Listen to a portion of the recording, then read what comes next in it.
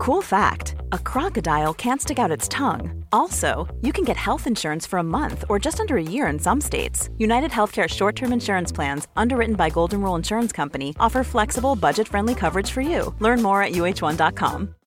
Millions of people have lost weight with personalized plans from Noom. Like Evan, who can't stand salads and still lost 50 pounds. Salads generally for most people are the easy button, right? For me, that wasn't an option. I never really was a salad guy. That's just not who I am.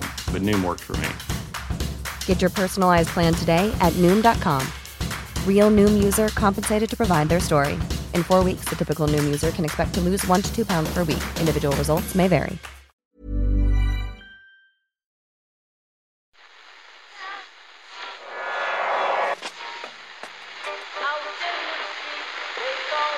What time is that? That's the second time it's gone off.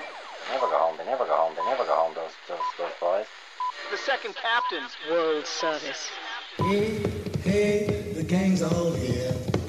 Join in the fun.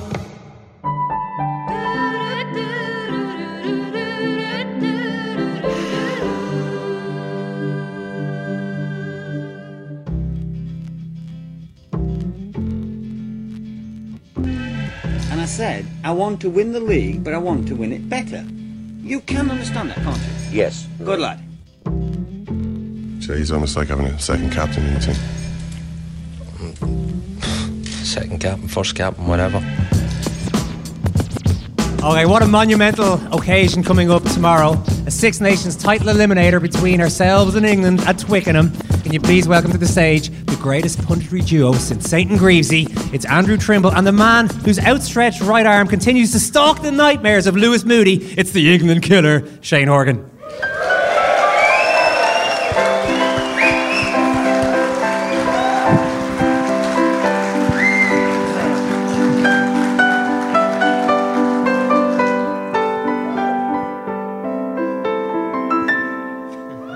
Round of applause, please. Shane, do you prefer the England killer, Mr. Twickers?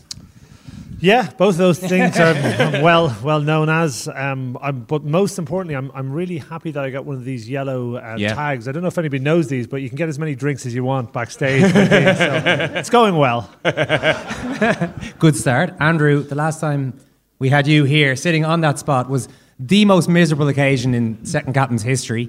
That wasn't Andrew's fault, I should probably point out. Well, not entirely. It was Jack Carty's fault. It was Jack Carty's fault, yeah. Ireland against Japan, 7 a.m. A few Jack Carty fans out there by the sound of things. Bad start for me there, isn't it? It's going to be a happier occasion today. We have got a nice picture behind me, or do we, Simon? There we do, yes. That's Shane and Andrew together singing the national anthem. But which national anthem, the question is? Yeah. Was it ours, Andrew, or was it one of our Six Nations opponents? It certainly wasn't the soldier song, anyway.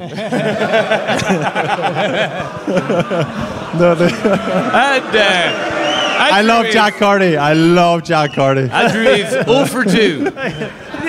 No, your audience here, number 3. I'm the pantomime villain. Sorry about that.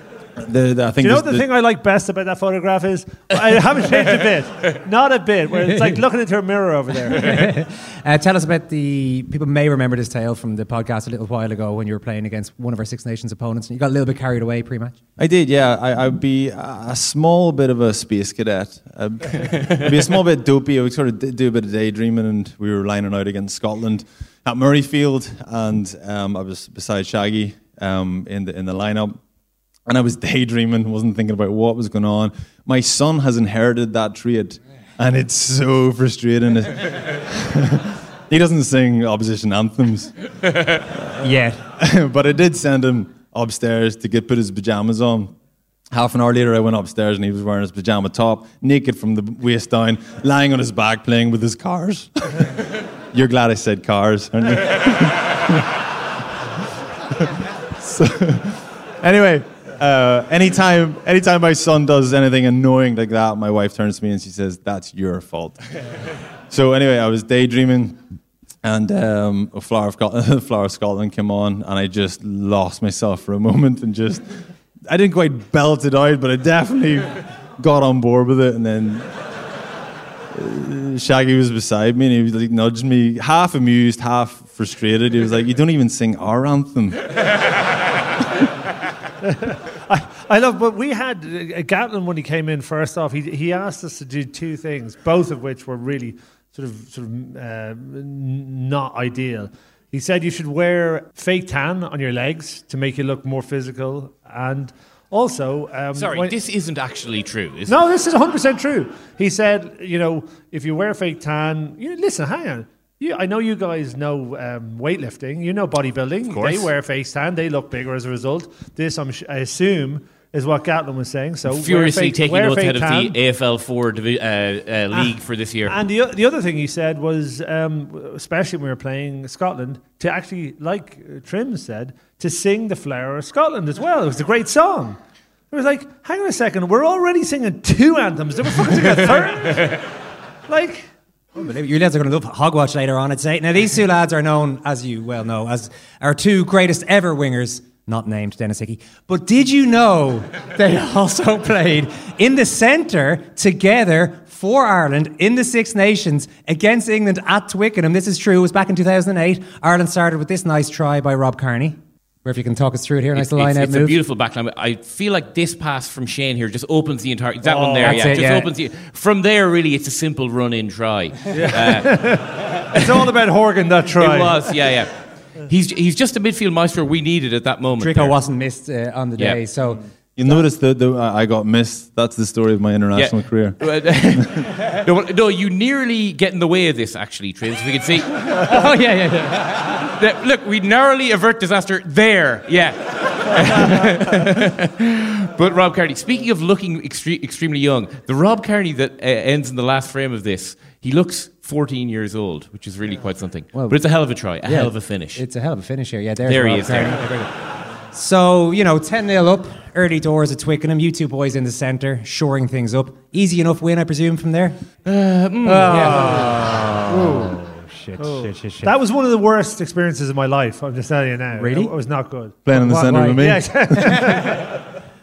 That was not good. And by the way, I'm not blaming Trims, but I've never lost against England other than that game.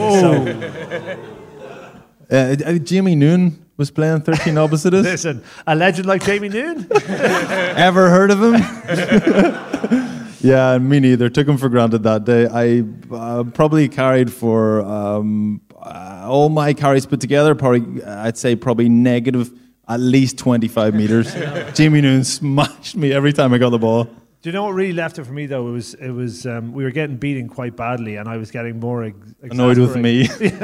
More exasperated, and a very young Luke Fitzgerald came on, and he did something, and I started screaming at him, and he told me to calm down, and I've never felt older. I am calm. It's like it's all over for me now. I'm gone. Screw that. Enough of that. Enough of the negativity here. Let's remind you why Shane is called Mr. Twickers. O'Gara, little chip and chase. O'Driscoll is coming. Bounce. It's O'Driscoll's. Brian O'Driscoll. He's got support. Shane Horgan. It's about pace. Can he get there? Shane Horgan. Oh, just held up short. Ireland still have the opportunity. Stringer. O'Driscoll. O'Driscoll continues. Advantage being played to Ireland. Stringer still has. Ireland still have. Horgan has another opportunity. Is he there? Referee. We go to the TMO. Look at each other. Hold on a moment. Shane Horgan, if you've done this, you will be remembered for many, many years. Watch the feet. The feet look good. Is the ball grounded? Every inch of Horgan. Yes. You may award the try. Ireland lead again. Shane Horgan is the hero. And would you believe that's actually the first time Shane has ever watched that try back? So nice. I wasn't sure what was going to happen there.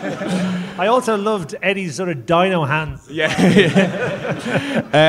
One question I want to ask you about that actually is... And can I just say, every time I've watched that honestly 100 times, and I love it every time. Yeah, it's every just single so time. ridiculous. Yeah. But I'm just curious, like, you've obviously seen that like so many times. Like in your memory now, Do you remember it as it happened, or do you remember it like the TV coverage? There's no memory whatsoever. It's only, I'm thinking really, my only memory is now of the video referee. That's yeah. I can't remember the actual occurrence at all. No, that's not that's not available in my memory anymore. Bashed out of it. Tell us about this weekend's game. I mean, is everybody confident that we're going to win this? That didn't sound that confident. Anyone think we're going to lose to England this weekend? Yeah. all the Jack Carty fans. Yeah, unbelievable. Shane, is there anything to fear about this fixture? And to fear about the fixture itself, going to Twickenham, where England rarely lose in the Six Nations, and also anything to fear about England? Yeah, I know they rarely lose, but we do pretty well over there. And I don't think any Irish team in the last maybe 25 years have been massively fearful of going over to Twickenham. I think we're pretty comfortable. Maybe that one that lost myself and Trims in the centre. But other than that, I think they're pretty confident. I don't think it's not a really intimidating stadium. I think you go to Stade de France, much more so. And the Arms Park, what's it called now? The Principality now. The bloody band really got me, didn't it? Yeah. The Principality, they're much more intimidating stadiums. Twickenham isn't. There's a big crowd, but it's not that hostile a crowd. And there's a lot of Irish guys over there as well. So I think we're very comfortable in the environment. So that's not a factor. Where we come unstuck is if we're playing against a great England team, and England teams over the years can produce brilliant sides. I don't think this is a brilliant side, Trim, do you? No, I agree. Certainly what they've done so far, I don't think we need to be that afraid. We just need to have a healthy level of fear for what they can do. And Eddie Jones, he's been the talk of the town this week, as he always is. It's a scammy Irish. You ordered that clip back in the day, David O'Doherty. But he always has something. He always has the ability to get them to a place that they can kick or shit in. See, this is really weird, right? Because we had Andy Friend here on Wednesday night, and he said about 10 times Eddie Jones is going to have something up his sleeve. And the way he said it actually put major doubt in my mind about this game, because Andy was telling us that he'd worked with Eddie. Or he's potentially a wizard. Well, see, this, we can't discount that entirely either, Shane, But no, it really did, the confidence that people who have worked with Eddie Jones have in his ability to pull something out of the bag, and we remember whatever that was, what was that phrase that seemed to be invented for only that Ireland-England game? Gain line, the dominant tackles. Remember that game where they literally had 25 dominant tackles? I'd never even heard the stat before. Oh, he made up a stat. Yeah. He made a stat up. Yeah. But there's still that faith, I think, in Eddie Jones for him to pull something out of the hat that actually harms us. Why didn't he pull it out against Scotland? They scored one try. Against Wales, they scored one try. They haven't exactly been... I know I'm setting us up for a major fall here, but they haven't been scoring tries in this tournament so far. I think it's because of that rationale that actually makes me a bit nervous. I think the fact that we're favourites going over there makes me more nervous. I just think there's something he knows, or he got something, or he's clever enough to get something out of them that we haven't quite seen so far. I think he's a bit of a genius. Separate that off for what he does and what's going on behind the scenes and how he feels like he's almost dictating where world rugby is going, or he sees something 6 months ahead of everybody else. Separate that from the Eddie Jones at press conferences, and his only agenda at press conferences is having the crack. I'm going to wind you up, I'm going to plant the seed over here, I'm going to slag this person, I'm going to put some stat that I've made up over here. Cohesion is the most recent one, and I love it. He just goes places and he just walks out of press conferences. There's a burning building behind him. It's like, that was brilliant. I'm going to get back to being a genius now. But I don't think he's a massive motivator. That's not his key, trait. He'll set a team up to perform in a certain way. And I don't know what they've been trying to do over the last really 6 months. It seems as if they've been building a system around Tuolangi, and he hasn't played in 6 months. So you're not seeing this new England, which he's been talking about? I don't understand it. I think he's bought himself a bit of time. He's saying there's a new generation of English players coming in, and I'm going to try and build a new side, which is fine. But I agree. I think Eddie Jones is a rugby genius, but this iteration of the English team, I don't understand what they're trying to do, and I don't understand how he's instructing them. And I'm not seeing a philosophy or a method of play that I think will damage Ireland, and I don't think he's a big motivator. So if you don't have either of those things, what do you have? The big thing with Eddie Jones is that everybody gives him so much credit for just peaking at the right time. World Cups, that's his bread and butter. But I don't see it. I don't understand how losing the Six Nations makes you any more prepared for a World Cup. You try and play as well as you can. If that was the case, I would have won a couple of World Cups. You prepare as well as you can to play as well as you can in every game. And if that happens to be a World Cup, brilliant. I don't see. That's his rationale. If things aren't going well, then he says, judge me by the World Cup. Of course you say that. And also this thing about England as underdogs. He said red hot favourites. Scotland were red hot favourites in the first game. We're only hot favourites. We're not quite red hot favourites. He upgraded that yesterday, Shane. Yeah. He did say we're red hot favourites. He said he had a chat with somebody in a cafe who told him, Jesus, this Irish team are amazing, so now we're right. He raised it to red hot favourites. But I think he does his English team a disservice there, because English, as Irish people, I think we like being underdogs, and I think that's useful for us, but it's not useful for that English team. Any English team I've ever played against, you tell them they're underdogs, they'll think they're underdogs. You tell them they're favourites, they'll think they're favourites. So I think he's got the psychology of that wrong as well. I hope he has, because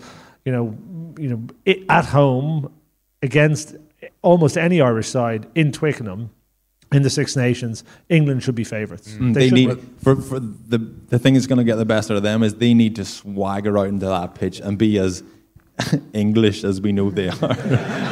But I agree. The kindest cut of all. Yeah. Andrew's turning the crowd around here. I must say after the year. Do you know what? Will we play Eddie Jones's latest mind games in inverted commas? I know you don't want me to, but I'm going to do it anyway. So here's Eddie Jones this week. Well, I think, Ireland know it's going to be a physical game. They haven't played a game as physical as this for a long time. They haven't played against South Africa since 2017. So we're going to bring a physicality they're not used to. And obviously O'Mahony's pretty good in that area. He's a guy that they tend to pick against us. He doesn't tend to start against too many other countries but England. And he's a good man for the job, and we're going to be good enough to outmatch him. So in case you missed the start of that, he said that Ireland haven't played a physical team or as physical as them in a long time. Yeah. What is he shiting on about? Two games, Eddie. 2 games. Cast your mind back to France. France are at least as physical as England, right? Well, way more physical. Yeah. Way more physical at the moment. The French team and the French pack would eat that England pack at the moment. Yeah, but it's just like this is just recently, today, yesterday? That's the last 24 hours or so. This is just, a few days ago we were red hot favourites, and now we're going to struggle with that level of physicality. So he has no agenda. Someone puts a camera in front of him, he'll say the first thing comes into his head. We used to do press conferences, and we would have had a press person there, and they would have been going, say this, say that, don't say that, word it like this. This is our narrative for this week. Can you imagine how stressed the English version of that person is? Well, just to take it on to the Irish side of things here, there is a point on this physicality thing. It's something we've talked about on and off over the years, the balance between having to front up and all that and actually then being clear-headed enough to play your game. Andy Farrell said after the France game, I've seen Irish teams in the past fall into this trap of, they lost the physical battle, and the next games the sleeves are rolled up and the performance is worse. So does the Irish team have to be careful to get this right, that they don't start getting into their own heads about how physical they're going to have to be and therefore not necessarily play their game? Yeah, well, I think from Andy Farrell's perspective as well, he's put a huge onus on physicality as well. So you got to be a little bit careful of that. And early on in his tenure, it was all about physicality and what the sort of innate Irish traits were. And I think that's where he got it wrong. Where he's got it right over the last 6 months is actually moving away from that and going, we've got brilliantly skilled players. We've got backs that are excellent. We've got forwards that can integrate with the backs really well. We've got offloaders, we've got passers, all those things, and moved away from the physicality or that sort of that drum of being physical in rugby. I think Ireland are consistently are physical. They give of themselves, they give great performances. What we need to do is the more subtle and more sophisticated things, and he's done that in the last 6 months. So I think it's not the physicality that's going to beat this English team, it's the sophistication, and that's what the focus should be. What do you think, Andrew? You can do them both, obviously. You can do them both, but there's less of a need to be physical if you're just more clever. And it looked at the performance against Wales was clever. It was tip-ons, it was out the back, and just Wales, the Welsh defence were just chasing shadows the whole game. They didn't get near us France, to give them credit, their defence was incredible. The out to in, very physical, very confrontational, but we didn't get anywhere near the same shape or ask as many questions of that defence as we did to Wales, as we did the All Blacks. A part of that, to me, I think, is whenever Johnny Sexton's not there, we're just nowhere near the same team. We're nowhere near the same threat, and we don't ask difficult questions of defences. I think Johnny's the difference between winning and losing at the weekend. Well, he also signed his new contract and announced that he's going to finish up after the World Cup. I don't know people how closely you were following. It seemed like he sort of made the announcement.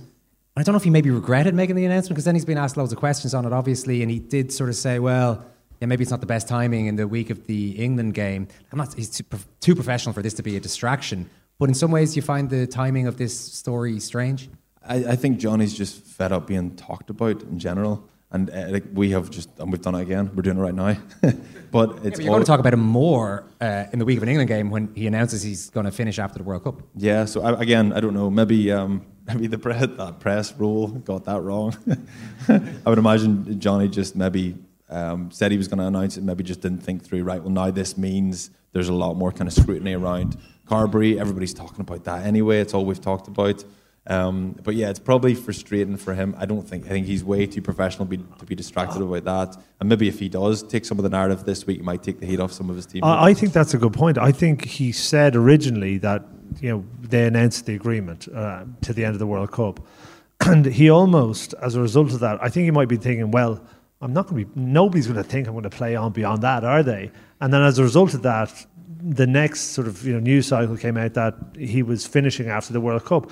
But then that unlocks something entirely different. People will be asking him now, well, this is the last game you're going to play here, and this ground, and that ground, last Six Nations game. It was like the one more game chant. Yeah, it is. And do you remember that?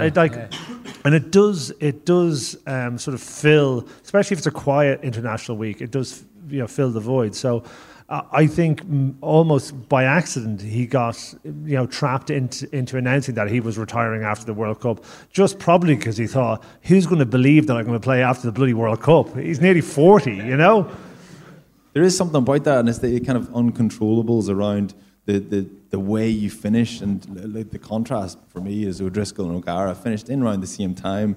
And Dricko got a blimp at the Aviva Stadium, and he got a send-off every last this, every last that, last time you play here. Remember the jetpack that he took off on us? Yeah. It's unbelievable. They put on a hell of a show for him now, I have to say. Rory Best was the same. So a big build-up to his son was on the pitch after every game. His son was on the Aviva grass more than I was. I'm certain of it. He's more minutes in a green jersey. Yeah.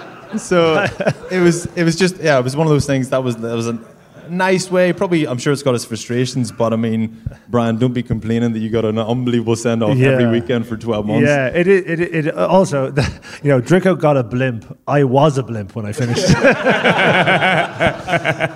So, do you think there's any chance that tomorrow we end up playing like we did against New Zealand, this open, magnificent, pretty style of rugby? Is there any chance that's going to happen? Well, I think that's where we are. That's the rugby we're trying to play. We saw it, and I wasn't sure if we could bring it from the Autumn Internationals into the Six Nations, because that's always difficult. It's a totally different environment. There's less pressure. You go to the Six Nations, it ramps up. People, regress the type of play that they do. We didn't see that against Wales. We saw maybe one of the best opening games of Six Nations that Ireland have ever had. We then went to France against, yes, a much better team, but we did regress a little. And I wasn't sure, even in those opening moments against Italy, if we were back to the Wales again or we were at the worst of our French performance. I wasn't sure. So this all of a sudden becomes a really critical game, not in terms of whether we beat England or not. That's less of an issue for me. It's more of, are we the team that played against Wales and the Autumn International, or have we regressed to playing that more sort of basic, more stationary type of rugby where we're standing outside the 10, we're one-out runners, we're not linking up with our between forwards and backs isn't happening. So that becomes really important. I think that we have enough good players and we have a sort of fundamental mindset in the team to play the more positive way, but there's definitely a risk when you're going to Twickenham that we play the other way. Yeah, it worries me. I think when you look at the pack, the reason why we look so good, so incredible, against New Zealand, against Wales, is because we've got, it seems weird to put all of that shape and structure down to the front row and our pack in general, but it's because they're all so skilled and they're playing like backs there, but they're as physical as they are. We haven't got Porter. That's a big loss. Kelleher, don't have Kelleher. When did Jack Conan become droppable? I don't understand how he's been dropped. So what would your back row have been then? My back row, that is the dream back row. Van der Fleer, Keelan Doris and Jack Conan. That's incredible. Is Jack Conan getting the blame for Paris? I just don't see it at all. That's an unbelievable back row. And everybody talks about the front row, Porter, Kelleher and Furlong. I was trying to figure out what the thinking was with bringing Pete back. And there's definitely an element of disrupting the line out and being able to work off the back of our own line out, and that's really important. But actually, more important than that, I think, is England have failed this Six Nations because the ruck ball has been really slow. It's been over 4 seconds a ruck, which is like ridiculously slow. And if you have 4 second ruck ball as a defender, you're laughing. You just, you stand in the defensive line, your shape is set, you get off the line, the chances are that you knock the opposition backwards. So with Pete over the ball, with Tadhg Beirne over the ball, with Van der Fleer over the ball, I think they're thinking, we're going to slow this up. We're going to consistently keep England at 4 seconds a ruck, and we don't have to worry about anything else because they won't score tries. The only difference is, though, it's just slightly being more concerned about them than they are about themselves. I think when the All Blacks were in town in November, we didn't give a stuff about what they were doing. We just played our game, and we did it unbelievably well. We didn't need to worry about the threat that they had because they hardly had the ball the whole game. I think whenever we're that structured and that much of a threat, then that's when we get the best out of this team. So I just don't understand how Jack Conan has become. He was incredible. Everybody was talking about Jack Conan a couple of months ago. What has happened? Have I missed something? I still think he's as good as he was. We talked about Sexton there a little bit, but in terms of his impact on this game, who do you expect the more influential out half to be between Sexton and Marcus Smith? We had Matt Williams here the other night who basically said, look, Smith has been fine, he's been okay in the Six Nations, but he's been hyped up beyond belief, I don't know if you agree with that, and is this one of those ones that will really fire Sexton's kind of motivation to put him in his place a bit? Yeah, but they're very, very different tens. Sexton, as we saw, the difference between Sexton and Joey Carbery was Sexton just knows exactly what's going on, 3 phases in advance. He's putting everybody in the right position. He is putting himself in the right position, and he's rolling out those plays time after time after time. He is like having a coach on the field implementing the exact game plan that you want to do. He's doing it, and he's forcing players to do it as well. Joey Carbery isn't that type. Joey Carbery's probably a little bit more like Marcus Smith. And the problem with Marcus Smith is, and this is unusual for an Eddie Jones team, he isn't being as instructive to Marcus Smith as he might be, or as Sexton is for the Irish team. There's a little bit of an element at the moment of going, Marcus Smith, you're fucking deadly. Get the ball, do something, and we'll be okay. And not putting the system around him in order to do that. So, listen, Marcus Smith is so good that works a lot of the time. But at the really highest level, I think it's a lot to be putting on the shoulders of a guy to just make something out of nothing. It's not top level coaching either. What do you reckon, Andrew? No, it's reliance on X Factor, and that's fine. That'll get you so far if you've got loads of X Factor, and they've got a massive playing pool, so they do have that option available to them. But I agree with Shaggy. Johnny Sexton is the heartbeat of this team. He's what makes this team tick. I think he is more important than anybody else. He coaches this team effectively. He calls all the shots on the pitch, in the meeting room as well, I would imagine, on the training park. So for me, he just puts that whole structure together and he thinks through what they're doing. But also counterintuitively, if you put that system around Marcus Smith, he'll then react out of that system and he'll cut you up. But just don't put him in and say, listen, just do something. Say, we're doing this, but if you see something else, react to it. And that's where you see the best out of tens. And that's actually Sexton in his younger days when he was at his best. But Marcus Smith, in that system, he would exploit someone making a decision. He'd be able to read it, but he'd have the comfort of the system around him. Okay, predictions then, guys. Andrew, it's time to complete your comeback from your opening couple of answers. Who's going to win this match? Ireland are going to win 2 points, 3 points. That's not enough, but we'll take it. Shane? Yeah, I think the loss of Porters is really significant, and I think we're probably all underestimating England at home a little bit. But then again, I think England are underestimating England at home a little bit. So I fancy Ireland. I think a tight, but a couple of points. I think we're going to win. We'll stay here, guys, because there's no doubt, whatever about Twickenham, there's no doubt where the big game is happening this weekend. It's in Rome. It's Italy against Scotland. Yeah. Everyone's second favourites. As Murph might say, play the fucking bed, Simon. I had a huge amount of belief within the boys to come down here and win. Stuart Hogg turns up talking winning the bloody World Cup. I love it. Stuart Hogg. I believed in the boys' ability. Man of the match. Scotland are a disgrace to work for. Yes, indeed. It's time for our first ever Hogwatch Live. Woo! So, Scotland face Italy tomorrow, and you'd have to say that even Scotland can't blow this one. Because this is a team built in the image of its skipper, Captain Stuart William Hogg. And if I know anything about S.W. Hogg, it's that he knows not to look a gift horse in the mouth. Just to dot this down now. Oh, that's unfortunate. That is unfortunate. Listen, well, you know, that sort of thing, it could happen to a bishop. But the key thing to remember here is that it's Italy this weekend. I mean, that's the international rugby equivalent of a straight run in from 22 metres out or something like that. Van der Merwe, and he's gone! And the big monster's away! This could be one of the great tries! Oh! This could be one of the great tries, audible groans. I just love it so much. Also, that fan on the left there, that sums up what we all feel about Stuart Hogg. But of course, we wish him and his boys all the luck in the world. They've got a lot of belief. And we look forward to welcoming Hoggy to our shores in a week's time. I had a huge amount of belief within the boys to come down here and win. Stuart Hogg turns up talking winning the bloody World Cup. I love it. Stuart Hogg. I believed in the boys' ability. Man of the match. Scotland are a disgrace to work for. That's the only game on Virgin Media this weekend, by the way. Oh, I'll be glued to it, don't worry. Well, Andrew, you're doing the big one on Premier Sports, of course. The great. Who's excited for Ulster, Leinster Bees? I'll see you all down there, yeah? Round of applause, please, for Shane Horgan and Andrew Trimble. You can stay there.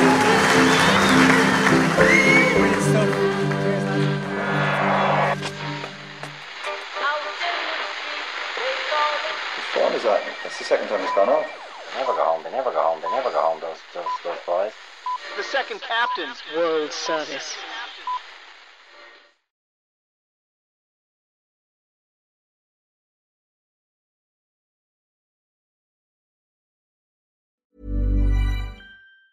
Mom deserves the best, and there's no better place to shop for Mother's Day than Whole Foods Market. They're your destination for unbeatable savings, from premium gifts to show-stopping flowers and irresistible desserts. Start by saving 33% with Prime on all body care and candles. Then get a 15-stem bunch of tulips for just $9.99 each with Prime. Round out Mom's menu with festive rosé, irresistible berry chantilly cake, and more special treats. Come celebrate Mother's Day at Whole Foods Market.